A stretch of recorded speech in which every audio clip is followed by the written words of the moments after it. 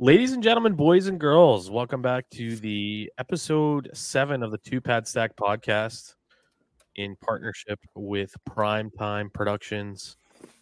I'm your host, Aaron Ace Chisling. Alongside me is Burge the goalie. How's it going, Burge?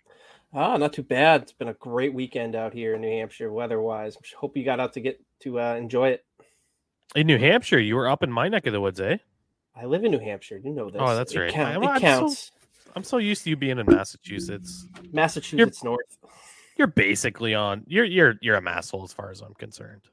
I was born in Masshole, so I might as well live up to the name, right? That's fair. That's fair. Yeah, the weather's been great. It's given that that false fall feeling at night. Like you open up the window and it's getting to like high 50s, it feels like, but it's more likely, low 60s or so. It's great to get, settled in after work and just sit outside if you have a chance to do that. We have a wonderful outdoor seating area on my deck, and we have a fire table and everything. So we've been lighting that at night, and it's been absolutely gorgeous. Did you get to do anything fun this weekend outdoors? I actually got to go to the Hopkinton State Fair up in Hopkinton, New Hampshire, yesterday with the family and the in-laws. The little man had a blast running around out there, seeing all the tractors and the cows and the pigs and the horse pulls. So it was a great day. The weather was perfect for it. Last year we went to the Hopkinton State Fair. It was like 90 degrees out. It was miserable. I think we stayed an hour and we're like, we're getting the heck out of here because this is not worth it with a 2-year-old. And this year, the twins came too. They were great. It was an all around great day. I think we were there for like 7 hours. It was a perfect day for being outside in New Hampshire and starting to get that fall feel, and of course this week it's going to warm up. It's going to be in like the mid 80s. And today I was swimming in my in-laws pool with my kids. So it's like, still a little bit of summer left, but you get a little bit of that fall vibe too. Yeah, we're getting those evenings that it's a little chilly, and yet today it hit us like mid 80s, and it felt like it was real hot out there. I was working at the brewery here today, and I had a few customers out at the outdoor patio, and they're like, we had 1 or 2 beers, then we had to come in because when you're sitting out there on the blacktop and the sun's bouncing off it, it's getting pretty toasty out there. But luckily, we were slinging some pilsners and some blonde ales, some nice, lightweight, crisp beers, and we were able to mitigate the heat pretty well today. Those beers hit you a little bit quicker in the heat too. They do. That's why you got to bring those ABVs a little bit lower. That's for sure. You don't want to be hitting those double IPAs when you're out there in the heat. Another special shout out. I know I did this last episode, but another special shout out to Back Hill Beer, where I'm a bartender at. They're getting ready to celebrate their 3rd anniversary. Awesome. I'm going to be going in on Tuesday and hanging out with Kyle and Peter as they're brewing our 3rd anniversary beer. We're going to be making a triple IPA, the highest alcohol beer the brewery's ever made. So it'll be a little fun. Yeah, right? It'll be a good time. You don't want to be sipping on that when it's like 90 degrees out. I can tell you that. No way. Those will hit you, and they hit me like a bus when I'm sitting outside. So yeah, nice cool day, fall evening. Sign me up for that all day. Absolutely. So with the fall right around the corner, that brings hockey season. Obviously, Pats season 2. If you can't tell, I'm wearing a Pats hat today, which is a little alien for me, but I do my best to rep the local squad. But in New England, I don't know if it's this way around North America. Our listeners will have to chime in here a bit, but people here freak out as soon as it starts to get a little cold. As soon as you start to see the leaves change color a little bit, everyone and their mother, all these basic bitches, they all put on their Uggs and they go out to get their closest pumpkin flavored anything. So, Burge, I throw the question to you. Do you enjoy pumpkin spice anything? Pumpkin spice life? I enjoy a pumpkin spice, like the scent, like a Yankee Candle pumpkin spice scent. After September 1st, I'll take that all the way to Halloween. That is something, I'm big into my fragrances with my candles, and those things are fantastic. You're a big candle guy? Oh yeah. My wife got me into it when we started dating, and, the pumpkin spice, the fall candles are usually the ones that get me the most. Macintosh is my scent. When I pick up a new one, probably going to go some point this week to get one. It's going to be sitting on my desk right here, while I record with you, nice and lit. Give me that nice aroma to set the good vibes, the positive vibes going into recording with you. In terms of the pumpkin spice life, though, I mean, I'm indifferent about it. It's like, yeah, it's very, very basic. I mean, my wife loves pumpkin spice, anything. I'm just kind of indifferent about it. I don't have an opinion either way. Like a pumpkin spice coffee, something like that. I'm indifferent. I sense that you feel very, very differently about this than I do. Yeah, that's fair to say. I'm kind of like I'm like Ned Stark in Game of Thrones, where he's like, "Brace yourself, winter is coming," but yet I'm like, "Pumpkin is coming." I warn everyone as soon as like August hits. I'm like, you gotta like just be ready for this shit in New England. Like we're only like 45 minutes to an hour away from Salem here. And the Halloween vibes are real here in New England. I don't think anywhere else in the world treats this season the way that we do here in New England. Everybody really leans into the whole seasonality of fall. And then we have all of the leaf peepers that come up here. Like, I swear to God, Overload. I go to the grocery store now, dude, and you can find pumpkin spice everything. Like, pumpkin spice coffee creamer, pumpkin spice cream cheese, pumpkin spice. I'm like, holy shit, I'm going to be able to go get pumpkin spice fucking bleach and drown myself in that if I keep this up. Like, this is terrible. Everything is pumpkin flavored. And honestly, I'm going to throw it out here. The pumpkin flavor is not good to begin with. You all only like pumpkin because you're drowning it in cinnamon sugar. All right, that's all you enjoy. You enjoy cinnamon sugar. You don't like pumpkin. Pumpkins are meant to be carved up and turned into jack-o'-lanterns and eaten by animals, not humans. So you're not a pumpkin seed guy? You can roast that shit and eat it, like throw some salt on it, sure. But that's not pumpkin. You're not eating the insides, like nastiness of a fucking pumpkin. Well, you're a beer guy, and we kind of touched on this a little bit during the week, but like a Shipyard Pumpkinhead with the cinnamon sugar rim, sign me up all day from September 1st until Halloween. I will drink that all day long. I could sip on it and just kind of enjoy it. I don't need to chug it or anything like that. It's one of those beers I can sit, relax, and enjoy. And I'm a big fall guy. Maybe it's just because I'm part of the region here, but fall is by far my favorite season. From, we'll say, the end of August until, we'll even go as far to say New Year's is my favorite time of year. I look forward to it every year, mostly because the Patriots come back and the Bruins come back. Absolutely. But just the whole cool weather, the leaves changing color. I enjoy that. I'm not one of those people that will drive up north just to see the leaves. I can see it out my window here. I don't need to go up north to see it. Despite how amazing the scenery is, it's not worth fighting all the people to go see it. But if you're going to knock fall, that's a hard pass for me. It's all fall for me. And, when winter comes and you got to deal with the snow, I'm not a big summer guy because the heat bothers me. I'm not a big beach guy, but the fall, those 3 to 4 months in the fall, I could live there all year round.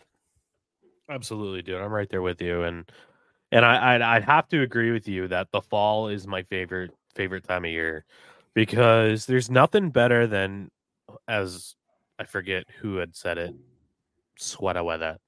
Sweater weather is the best fucking weather, dude.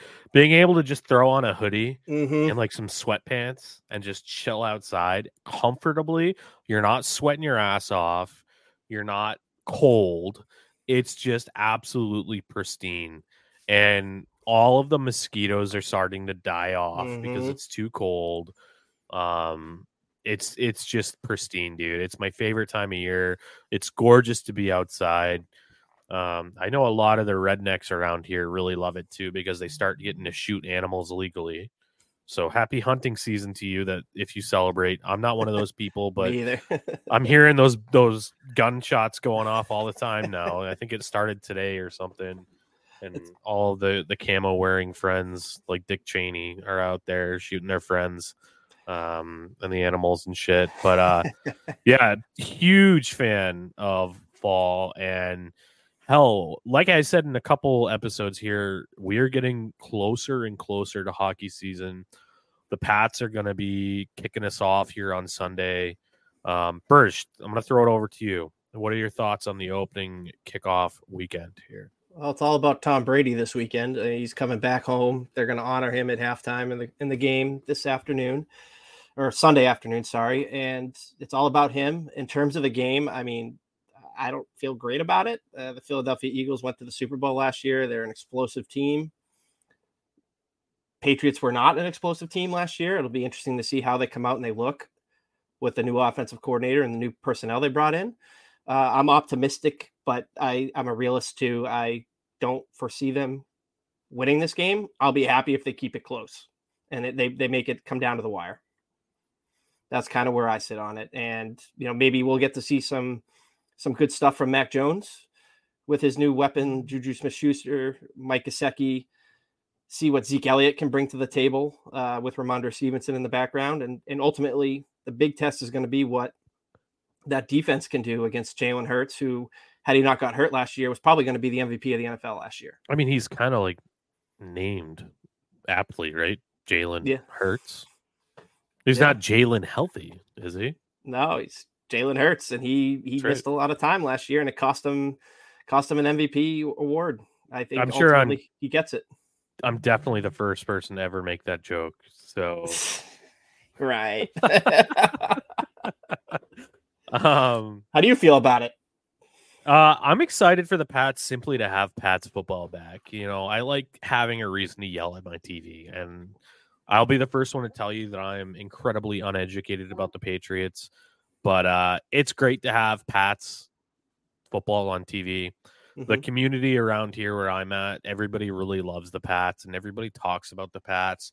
So if you're not watching and you're not paying attention, you're not, staying in touch with the world around you. So I'm excited to have it back. I love live sports. I love New England sports. I love sports that I'm invested in. I look forward to seeing Zeke Elliott get out there. Hopefully we can see Zeke eat. With all those things that they say, let's feed Zeke, let him eat and everything. I'm still a little concerned about the quarterback position. I don't think Mac necessarily has the pocket awareness that he needs to have to be a successful QB at the NFL level. I feel like when the the offensive line falls apart, most NFL, good high-end caliber quarterbacks have that awareness to throw it away or, sense when the pressure's coming. And I haven't really seen that out of Mac yet. So it'll be an important test for him to see how he can kind of handle that this year, because we don't have that excuse of having a shitty offensive coordinator anymore. So what are your thoughts? The pocket awareness is a big thing with Mac. He doesn't possess the athletic ability that a lot of these, like a Jalen Hurts or a Justin Fields, has to be able to move around and take the ball and tuck it and run if he needs to scramble around back there. Patrick Mahomes does it wonderfully. He can make all these ridiculous throws on the run. So can Josh Allen. I don't see him having the skill set to do that. So that kind of that pocket awareness and that ability to get that ball out quick is big for him. And that also comes down to, the receivers creating separation at the line, off the jump of the snap. That the way that the Patriots have always done things, even when Brady was here, is Brady never got hit because he snapped the ball and that ball was out of there within 2-3 seconds. Edelman was juking and getting open, going over the middle. You had, Gronk being able to go up and get balls that 99% of the guys can't go up and get. So it's going to have to be a well-oiled machine for it to really work. I envision some growing pains off the top. Patriots have never been statistically a good team in September, even with Brady. They seem to peak at the end of the year. Obviously, the team has not peaked at the end of the year post Brady, so it'll be interesting to see if they can get back to that kind of track that they're on, where they get better as the year goes on, not get worse. We'll have to wait and see how it all comes out. I'm excited. football season is kind of nostalgic for me. Obviously, going back to when I was a kid, when the Patriots, started getting good, it was all tied in with the fall vibe. You're going to sit at a football stadium where it's nice and cool and breezy. You're watching football on a Sunday afternoon. It's starting to get dark a little earlier, which I don't necessarily mind. The weather's getting cooler. It's all part of that whole nostalgic vibe for me, and that's why I'm really excited to, get back to having the Patriots playing. Absolutely. Well, we're all looking forward to them taking to the field on Sunday against the Eagles. I probably have to agree that I expect them to get their shit right properly pushed in, but yeah, it'll be interesting to see. I know that I feel like the Patriots really have a strong defense this year, as they did last year. Matt Judon and the D-Corps, I think, are ready to be a top tier defense in the NFL. The real big question is going to be on the offensive side of things. If Bill O'Brien and Mac Jones can put together a solid campaign for the Pats. Regarding hockey, let's pivot here to where a lot of our listeners are focusing. The Bruins actually just released the first bit of Centennial content on social media today, September 3rd. They were talking about how today was the day that Bobby Orr actually signed his contract to join the Boston Bruins as an 18-year-old for 2 years. Didn't know that. Yeah. Happy anniversary, Bobby. I know you're a big fan of mine with my my tattoo here. Shout out to Darren Orr for hooking me up with that signed jersey way back when. But yeah, so happy anniversary to that. Exciting times coming up here for the Boston Bruins. You're going to see a lot of Centennial content coming through from the Boston Bruins social media people on their official social accounts. So keep an eye out for that. There is an actual the Centennial Takeoff event that's coming up here in a few weeks or a couple weeks, and that's pretty exciting to me, simply because they are unveiling the 3 new jerseys that the Bruins are going to wear this upcoming season. There's going to be a home, an away jersey, and an alternate jersey that'll be worn against original 6 opponents and on the special Heritage Nights that are occurring, or the Era Nights that are occurring this season. So pretty excited to see that. Burge, do you plan on picking up any of the new swag for the Centennial season? I'm not a huge jersey guy when it comes to, buying hockey jerseys. I'm more of the t-shirt hat kind of guy where it comes to that. So I would be definitely looking into picking up some of those pieces of the merchandise. In terms of the jerseys, I'm looking forward to seeing what they look like. And maybe if I fall in love with one of them, might decide to splurge and get myself a nice Tuukka Rask custom jersey from them on that, because good backup goalie jersey. Yep. Because he's my favorite guy. He's my guy. There's nobody really on the team I'm super attached to right now, other than maybe David Pastrnak, because been following him since he was a rookie. The other guys I'm not jersey attached to at this point. I mean, that's kind of where I sit. I'm kind of going to wait and see what they look like before I decide to commit to it. I know you're already putting out a poll on which one players you're going to get, and I like some of your choices there. I'm a little bit of a degenerate when it comes to jerseys. Like, I love jerseys, and I'm going to buy a jersey every time they release one. Basically, I sponsor Jeremy Jacobs in any way, shape, or form that I can, unfortunately. I'm very excited for these because I'm a jersey fucking snob. I love them. I've already heard that the jerseys are most likely going to emulate those 80s, 90s jerseys for the home and away, and I'm incredibly excited about that. I think it'll be just an absolute gorgeous kit. So I already put out a poll, as you had alluded to. I already have a Pasta jersey. I have a McAvoy jersey. I have a Marchand jersey. So I want to get a name that we don't necessarily have in my household already. So I'm thinking maybe a goalie here. And let me be clear, I'm going to get 3 of these jerseys. I'm going to get one of the home, one of the away, and the alternate. I'm going to get all 3. So and I want to pick some players that have some contract term. because it's not going to be like a one and done type scenario, or they have history. And with that point, as I've mentioned many times on social media, I'm going to be one of the first schmucks to jump in line and get myself a Milan Lucic Centennial jersey. And I know, shout out to my buddy Pezzi. I said it to him earlier today when he was streaming on Twitch. I was like, I'm going to get one of those. And he's like, I want to get one, but I don't want to get one of Milan Lucic. And he brought up a good point, and I'm very curious to see how the Bruins handle this. Pezzi was like, I think I want to get like a Jerry Cheevers jersey or, a Phil Esposito jersey. And I'm thinking to myself, do I think that the Bruins will, with it being the centennial season, will they have historical players available for these, or will they just have the active roster? I feel like to do it right, they have to do that. I mean, they got to pay homage to some of the great teams in the organization's history. Wouldn't it be great to get yourself one of Milt Schmidt? You know what I mean, or Phil Esposito, like you had alluded to, Eddie Shore, Dick Clapper, Rick Middleton, Cam Neely, Raymond Bourque, all these guys that have been such critical parts to the history of the Boston Bruins. And that's what this whole thing is about. It's about celebrating the team's history.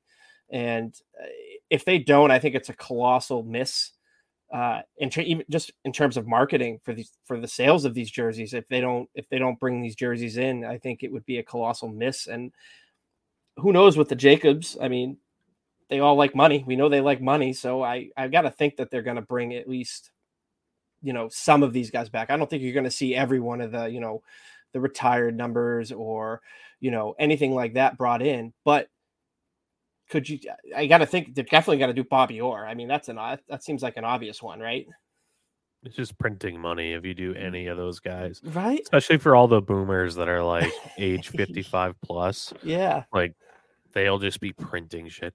And I don't understand. I feel like historically, as I've indicated, I'm a jersey whore. Like I buy jerseys. I've got both of the reverse retro jerseys. I've got every jersey that's been released in the last 4 years. Like it's a problem for me. But I have to say that the Bruins haven't handled this well historically. So I'm kind of concerned because especially with the last two reverse retro releases, and I don't know if this is tied to the issue with logistics during COVID-19, but there was a very finite amount of jerseys available the last two reverse retro releases. And I was very fortunate to get an authentic Marchand and an authentic Taylor Hall reverse retro jersey because I'm an idiot and I work from home and I prioritize the wrong things and I'm on the website immediately and ordering them. A lot of people weren't as fortunate as me. So I really hope with them, they're having a whole event to unveil these jerseys. Mm-hmm. Like legitimately, they're having the Bruins out at Logan Airport in a section that's otherwise unavailable to people. Like they're literally curtaining off part of Logan Airport to have this demonstration and this what's probably considered a fucking fashion show of all of the Centennial merchandise. I hope they have their ducks in a row and they have a lot more stock available for the fans because the demand's going to be there. I mean, especially this is considered basically a season-long event. So these jerseys aren't going to be worn one time early in the season. Like they're going to be worn throughout the whole entire year. So I have to think that they're going to have somewhat of, their shit together when it comes to, putting this merchandise out. And again, if they start bringing in the historical players, then, printing money, they can take my money because I'm going to get one of them at that point. And if they screw this up too, it's just going to be chalk it up to the Jacobs dropping the ball again. That's kind of where I would see it going. And I'd be really bummed out to, see the 100th year of the first North American franchise in the National Hockey League to have this happen to them. And, we'll have to see. And I really hope to get myself a Tuukka Rask one. That's the one that I really want. And if they don't have that, then screw the Jacobs. I'm done. Fair enough. Well, I'm very excited to potentially get one of those jerseys, 2 of those jerseys, 3 of those jerseys. I have a problem. Yeah, I'm going to be picking those up here. I'm thinking a Lucic Centennial, so that's going to be the 3rd jersey. I don't know what that looks like right now, but I've heard rumors that it's going to have the Centennial patch on the upper left chest with the corporate sponsor in the upper right. I've heard that it's going to be that spoked B sort of logo from the original Fenway Winter Classic, the kind of cartoon looking spoked B. I've heard that the texture on the gold, on the stripes, and on the B are going to have like almost like a reflective quality to it. Interesting. It's going to kind of like shimmer in the light, like authentic, like metallic gold, to kind of honor the fact that it's the Centennial. All things considered, it's probably going to be a very cheesy jersey, but the fact that it's a, as you had mentioned earlier, an homage to the franchise that I have invested so much of my life into, I feel like it's something that I have to kind of participate in, and definitely I'm not going to buy a Chinese knockoff on something like this. Like, I want quality, and I will pay for quality. So I'll get the Lucic one for that because of the nostalgia. That's a good choice. Big fan of Lucic. He was a big part of our 2011 team that won us the cup. That's more than a lot of those guys on 2013 and 2019 can say, because you fucking lost. You didn't get us a cup. So I'm going to get that. And then from the goalie perspective, I was thinking between Linus Ullmark and Jeremy Swayman. I want to get one of those probably on the home side of things for the new home jerseys, which are going to be all black and have that 90s style Bruins logo on it. Potentially even have the meth bear on the shoulders, which I would be low-key stoked for. Not the Pooh Bear? No, not Pooh. We're going to go meth bear on the shoulders, I think, because that's how it was in the 80s and 90s. And I decided instead of Swayman because I honestly think, and I'm kind of in your camp here, Bursch, I think it makes more sense to get more value from trading Swayman.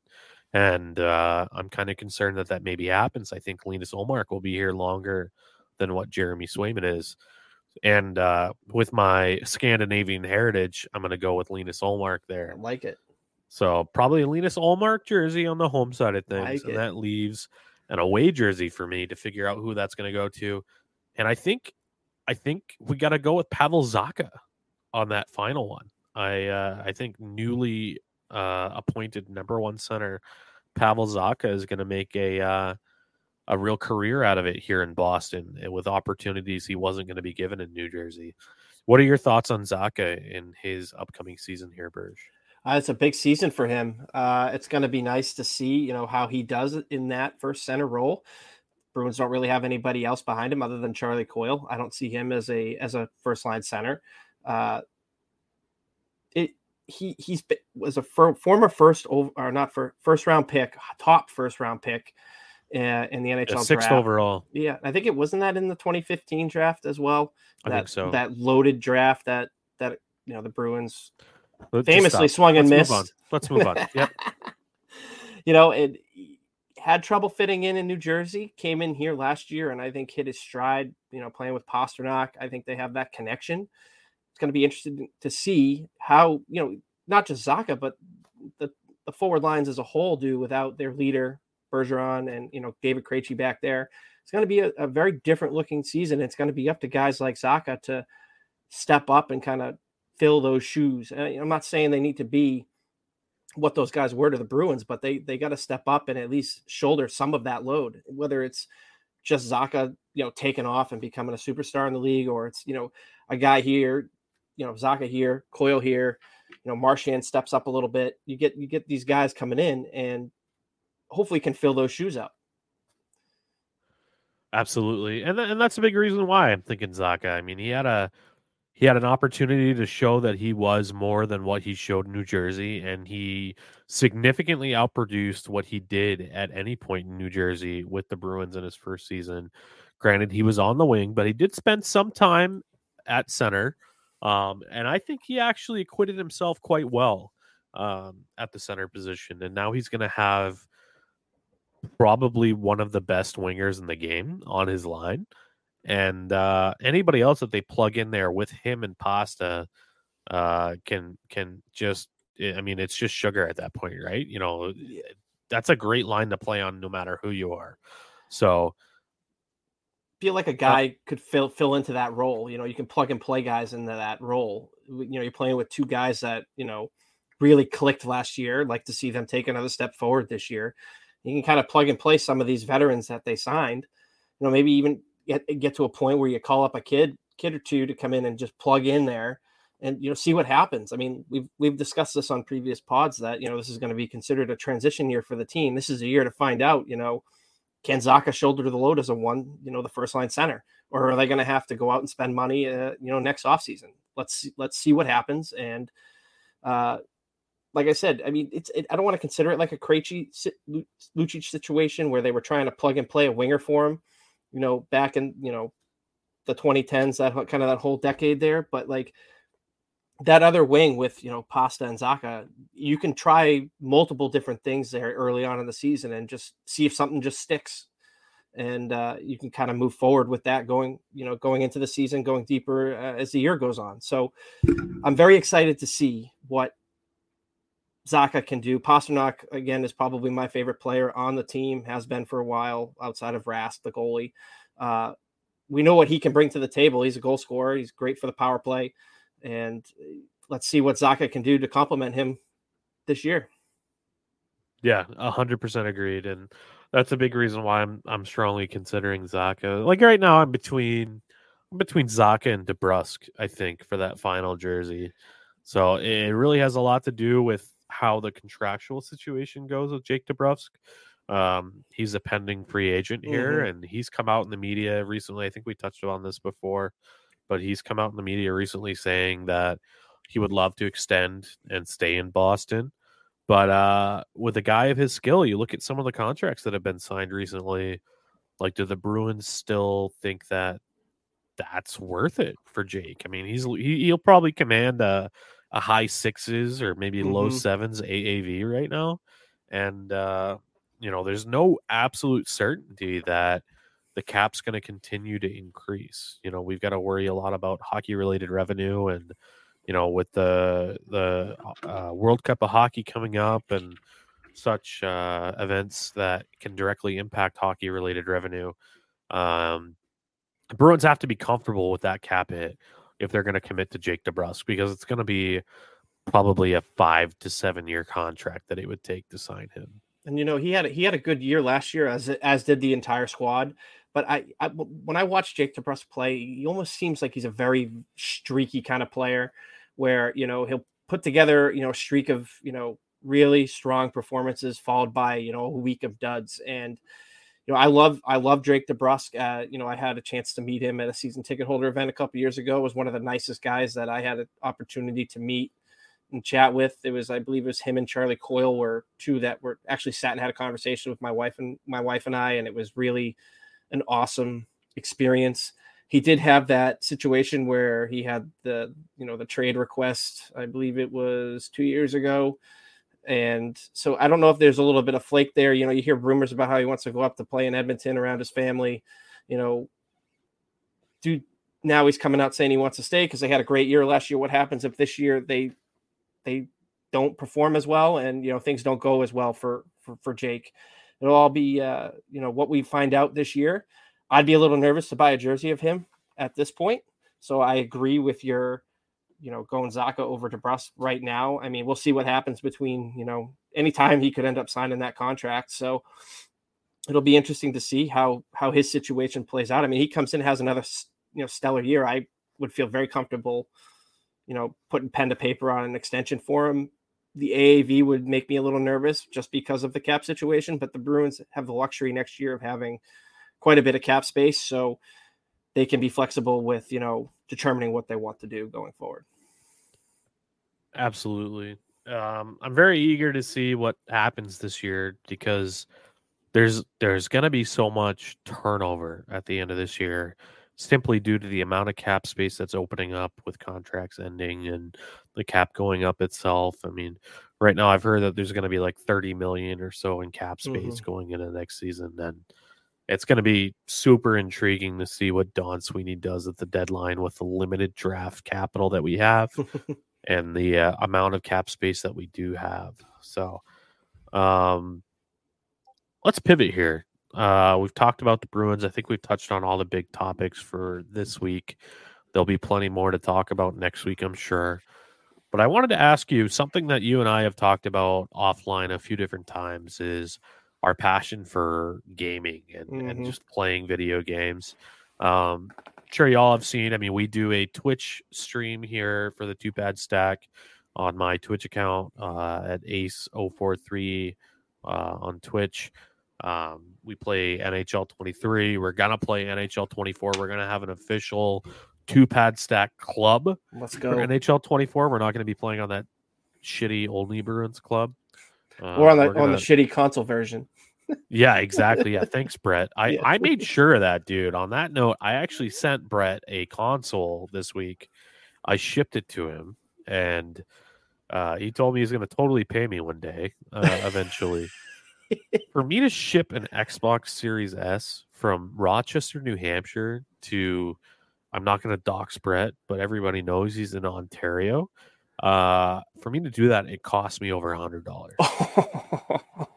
And Brett's like, "Oh yeah, I'll cover your shipping fees." I was like, "Are you sure about that? Like, you sure about that?" And he was into it, so he's gonna pay me for the console and cover shipping fees. So Brett will be bringing us out of the Stone Age here. They anticipated that the new console will arrive to his house on Wednesday. So awesome. We're gonna be able to get Brett on the modern console. Download the modern version of NHL 23, not the Stone Age one. And the current assortment of Xbox folks will be able to beat the shit out of the Something's Bruin guys on PlayStation. So can't wait for that. I'm looking forward to that. Burge, you and I are similar age. How did you get started in gaming? Like, what platform are you on? So the first platform I ever got was a Nintendo 64. My parents got it for us for Christmas one year, myself and my two sisters, younger sisters. I played it the most at that point because my sisters were a few years younger than I was. You can kind of picture the meme of the kid getting the Nintendo 64 on Christmas where he's like, ah! Yeah, that was me, maybe to a lesser degree, but that was me, and that's how I kind of got started into gaming. I think the first game I had was Mario Kart 64.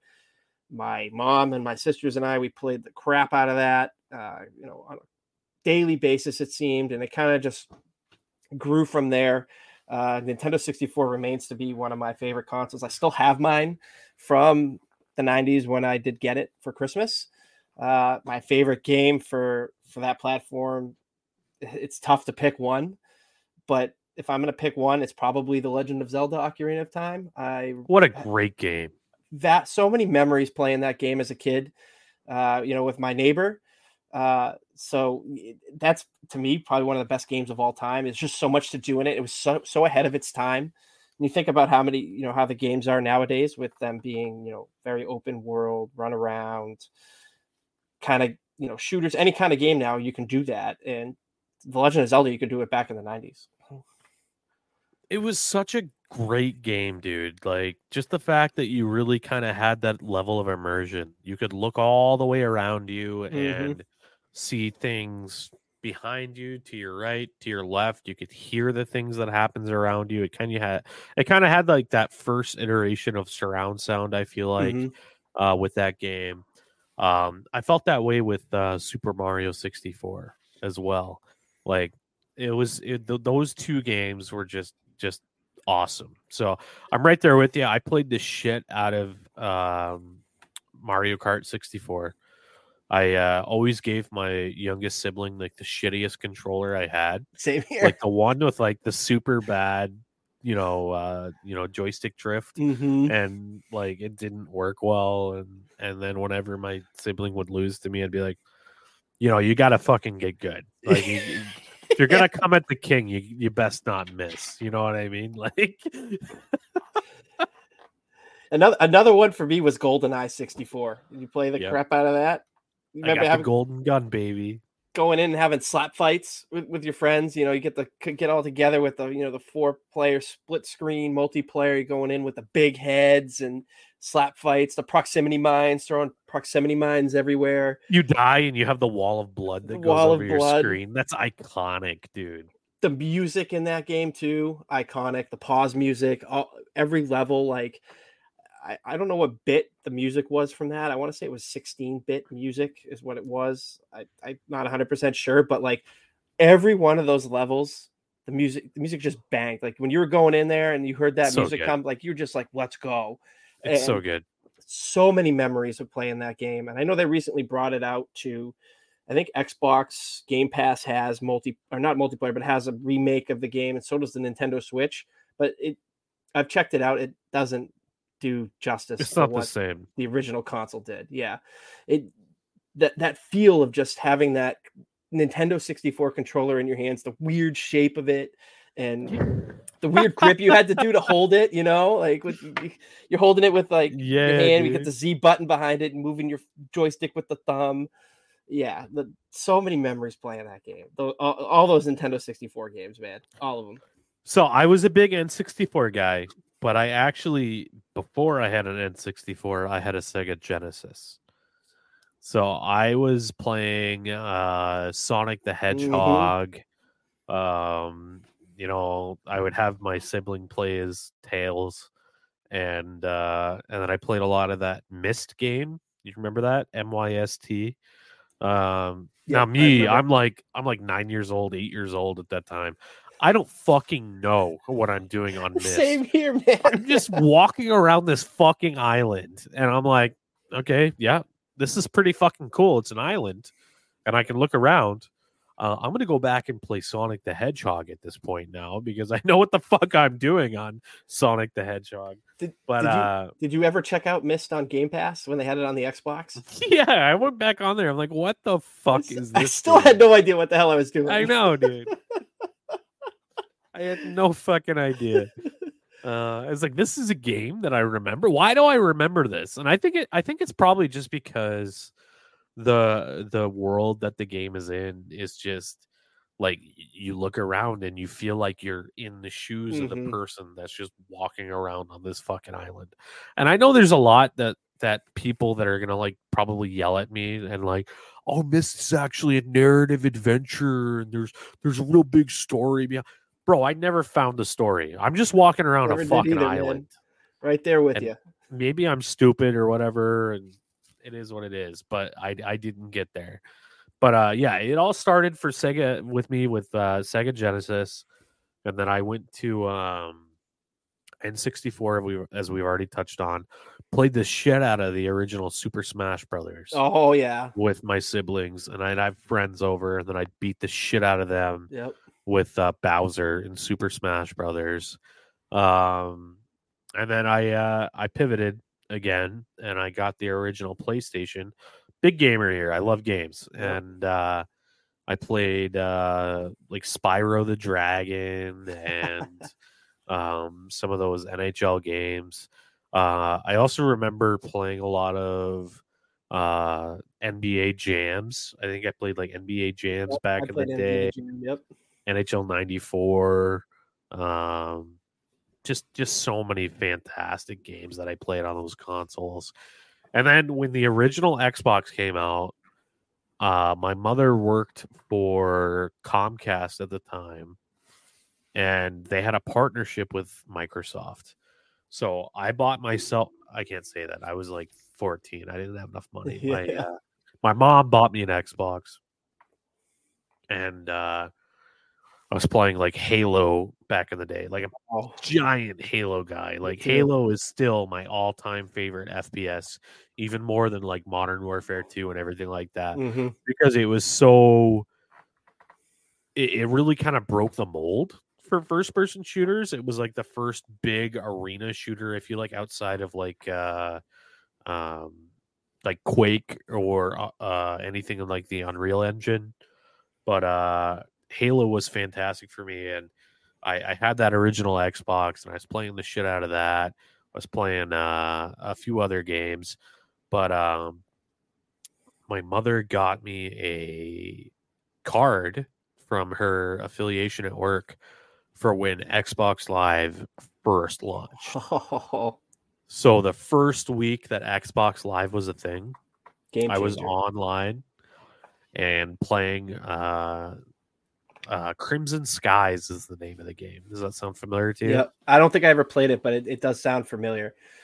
And yeah, just real quick before you move on to that with Halo, dude, I remember just with my neighbors just getting in and spending hours in I forget the name of the map. I'm drawing a blank on it. Blood Gulch was one of them. Blood Gulch was an amazing map, and I love the campaign map that I love the most, the Silent Cartographer. Yes, and that was the beach storming one where you're going in there with a warthog and everything. It was on all the demos when you went into the it's like the first mission. Yeah, it's one of the major ones, and it's the one that was on the demo. Anytime you went into like a Best Buy or a GameStop or EB Games at that point, and they had it like on the Xbox console in the store to play. Yeah, the vehicles were the biggest thing for me. Like I hadn't played like a shooter game that had the ability to drive a vehicle and have like your friend hop in the back and shoot the warthog, the machine gun turret on the back of it while you're running around trying to kill all these little alien dudes, the Covenant and the Banshees. I had a blast flying those around where you actually could fly around a map and shoot down your friends as you're taking them out from a mile away. So many memories with Halo, and believe it or not, I didn't actually have an Xbox until probably 3 or 4 years after the release. I played you mostly at my neighbor's house who had one, and because I was a big PlayStation 2 guy, and PlayStation 2 was the console I had to have. I was big into racing games, at that point. So Gran Turismo 3, played the shit out of that. And then how can we forget Grand Theft Auto 3, a game that like my parents were like, you're never buying this game, but you didn't know I borrowed it from my friend and was playing it in my room with the door closed. Right. I played the shit out of that game. I played it on my iPad. Like it's one of my favorite games of all time. I played it on PlayStation, I played it on Xbox, and I played it on an iPad. So that's a good question. I'll pivot right back to it real quick. So to finish my point here, I went from Sega Genesis N64 to PlayStation 1 to the original Xbox. And at that point, the console wars had begun. Mm-hmm.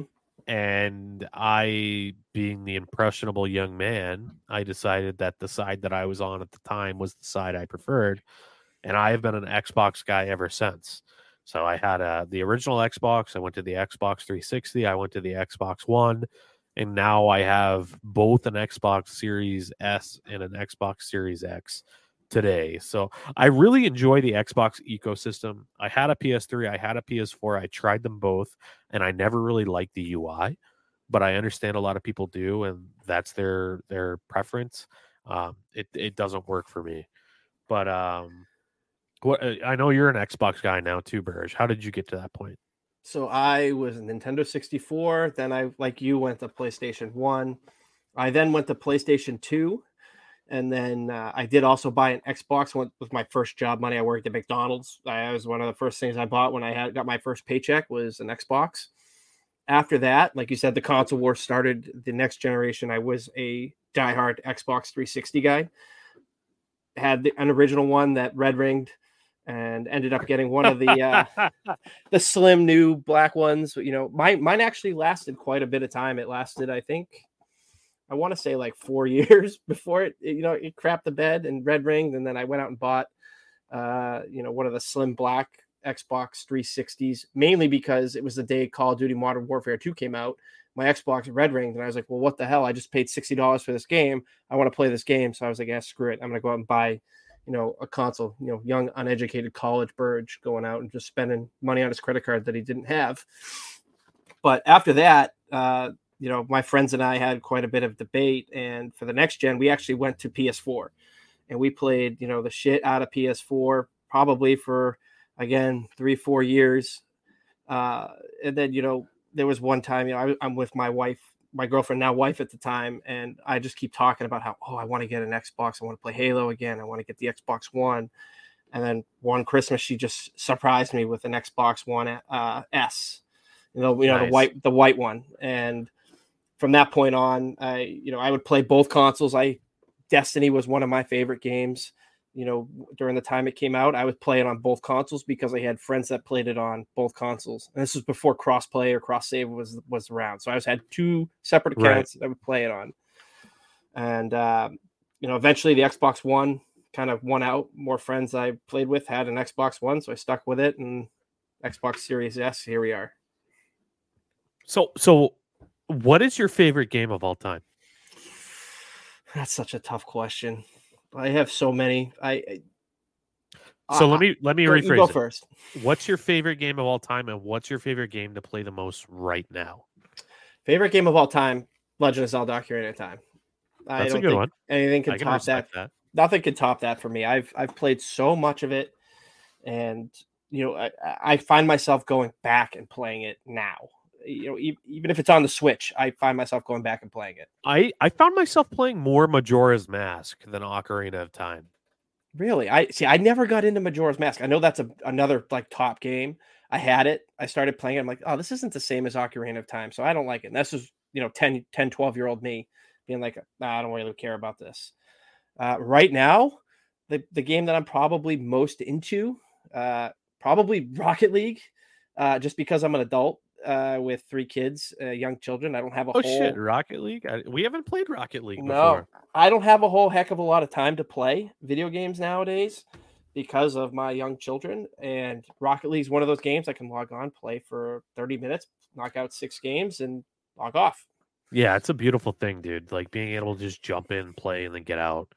So if you don't know this about me, and I'll probably touch on this eventually, but I'm a big Star Wars guy. I love Star Wars. I've always loved Star Wars. I've gone to go see every single movie that have come out in theaters. When I was a young kid, I loved going out and seeing Episode 1 and Episode 2 in theaters. Huge Star Wars guy. My favorite game of all time, it's a little bit convoluted here. There's 2 of them. And I know that's a cop-out, and I apologize in advance. But my favorite one on PC is the Jedi Knight series, Jedi Outcast 2, Jedi Academy. Such a great game. Is that one on Xbox too? Yes. So they ended up bringing it to Xbox eventually, but it was originally on PC only, and it was on the Quake engine. So it had an FPS component with authentic Star Wars guns, including the Wookiee bowcaster, and there were regular plasma blasters and such. And it was so good. But what really brought me over the edge for that game was the lightsaber combat. Yep. The lightsaber combat combined with the Force abilities that they gave, with both a dark side tree and a light side tree. For the time, that game was fucking revolutionary. The online multiplayer was awesome. You could join lobbies and play with randoms. And there's actually still a community today because so many people have the same thought that I do, that it was such a good game. There's still a community today on PC that is maintaining active lobbies for you to jump in and play dual servers and such to enjoy the lightsaber combat in Jedi Knight on PC. So that's my favorite game of all time. Narrative-wise, I have to say, once again, on the Star Wars theme, Knights of the Old Republic is a fantastic narrative game, and Lucasfilm is absolutely they have their heads up their asses if they don't do anything to turn that setting into a cinematic set piece here. Mm-hmm. They need to turn that into a TV series or a film pronto. It's going to be printing money. People have been saying that for like 15 years, I think now. Such a wonderful experience, both on the first one and the sequel, even though the sequel isn't as good as the initial one. KOTOR is great. Currently, though, I think I'm playing a bunch of different games. I stream a bunch of different games on my Twitch account. I have spent probably about the last 14, 15, 16, 17, I don't fucking know how many years, time flies, years of my life playing World of Warcraft. I'm a big MMO guy. I started with EverQuest when I was in first grade. I was actually playing EverQuest, and that's probably how I learned how to like spell a lot of the shit that I know how to spell. Like I learned a lot of words that I wouldn't have learned otherwise in an MMO. I don't think EverQuest would want to know that I was playing that when I was in first grade, like 7 years old. But yeah, I got into that and I really enjoyed MMOs, and then I got into World of Warcraft the year it launched, and I've been there ever since. Just a couple weeks back, WoW launched their WoW Classic Hardcore mode, which is, if you don't know what a hardcore mode in gaming is if you die, you're fucking done. And let me just make it abundantly clear, like in World of Warcraft, the level cap is 60. If you have your like gaming really optimized, you can get to level 60. I don't know, it'll take you about 60 hours of actual gameplay. Like, not just it'll take you a week, it'll take you 60 consistent hours of working on your character to get to level 60.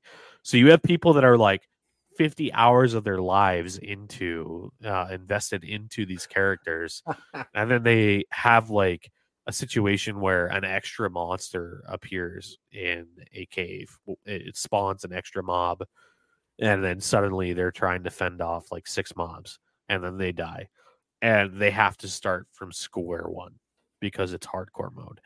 And that's so much fun to me. Like it makes a world that I'm so familiar with, and it became kind of like stale to me. It brings like a whole new breath of life and a new vibrancy, a new degree of peril and danger just to walking around in that universe. Have you ever played any games that has like a hardcore mode, Birch? No, for the reason that if I spent 50 hours into a game and I got killed before I beat it and I had to start over, I'd probably punch a hole in my wall. I would rage quit hard on that. That would make me hate playing the game. And I too enjoy playing World of Warcraft, just not in the hardcore mode, because I'm not I haven't played WoW since the vanilla version came out. I think it was back in 2004.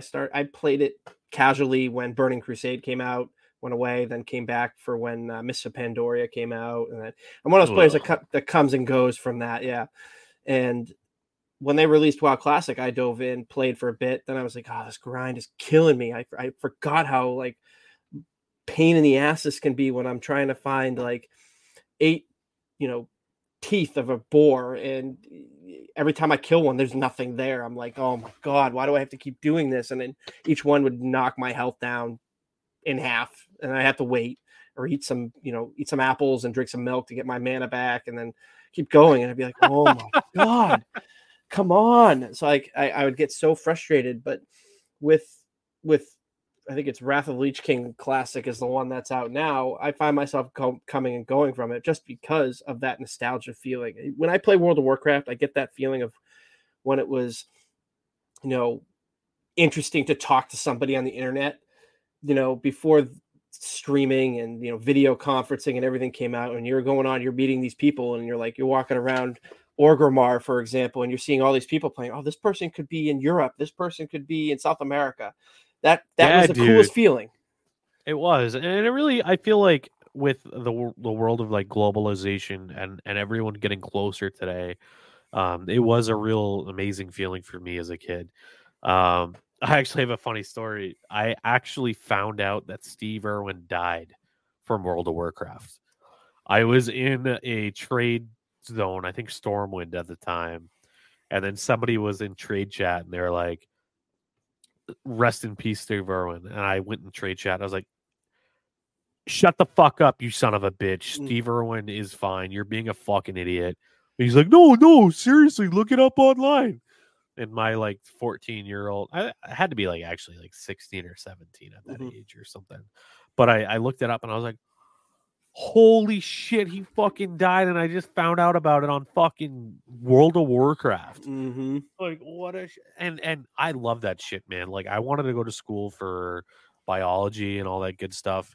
It crushed me to find out that he died. And of all the fucking animals to die to, the crocodile hunter dies to a fucking stingray? Are you kidding me? Yeah. Like, this guy would jump into like a river and wrestle a saltwater crocodile, and yet he gets got by a goddamn stingray.